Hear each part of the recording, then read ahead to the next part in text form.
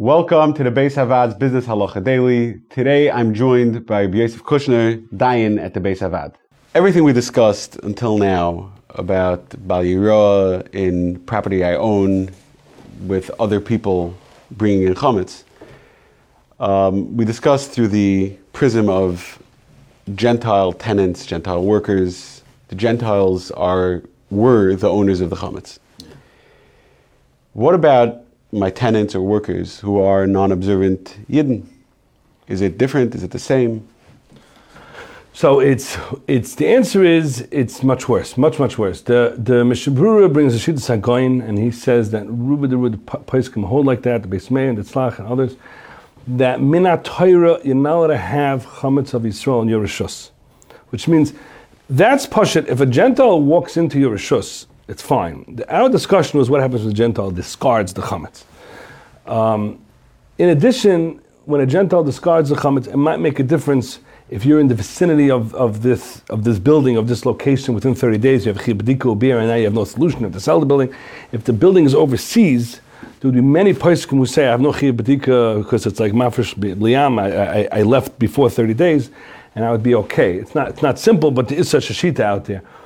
Minat Torah, if there's a friar person, a Yisrael, that has chametz in the rishus of Yisrael, it has to get burned. Minat Torah, chiv tashbisu, yavim bal yiro, and that doesn't mean to discard it. That means is that, I'm going to explain you exactly what I mean. If you own real estate and you have a picnic table, the Gentile's eating lunch at this picnic table, that's fine. It's his lunch. There's no shayla on that. He's being shaymer his food, and you're not taking his food. And it's his, so it's not yours, everything's fine. The shayla is what happens when he leaves it. That's what we discussed. If technically there'd be a big sign, everyone make sure you have to take all your food out, and they would listen to that sign, you'd be okay. You can't leave out any food. That's really what the Mishnah Berurah says, that if you have a Gentile who walks into your house, you're eating food, make sure he takes the food with him. Okay. A friar person who walks with his lunchbox, the second it hits your table, you have the Raisa Tashbisu, which means if you were sitting there with your blowtorch, by the Gentile you have to wait till he finishes his lunch, which would probably be okay, and then you blow it up. But by the friar person, as soon as he puts it down, you have to blow it up before he ate it, which he probably won't be happy about, right? So it becomes, first of all, practically it becomes absolutely unmanageable, impossible, and second of all, it's more chomer, it's Minat Torah. It wouldn't make a difference where he is. It could be in overseas. We didn't discuss, Yidden own malls. Malls have eateries.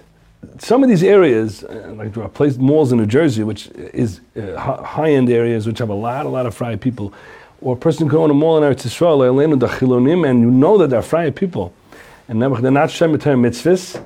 If you know such a situation, you really don't have a solution. You have to sell that mall, because if you don't, you're going to have a deraisa problem by your own hands every time a friar person walks in, puts it down, starts eating. If it's in his hand, I'm assuming it's not in your rishus. It's a whole different kelev.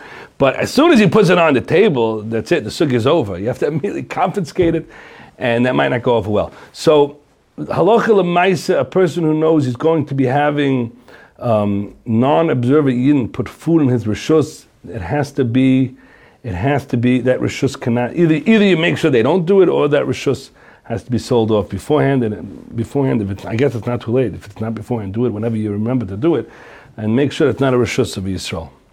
If you enjoyed this video and would like to receive more like it, or to sponsor a future video, please visit beishavad.org.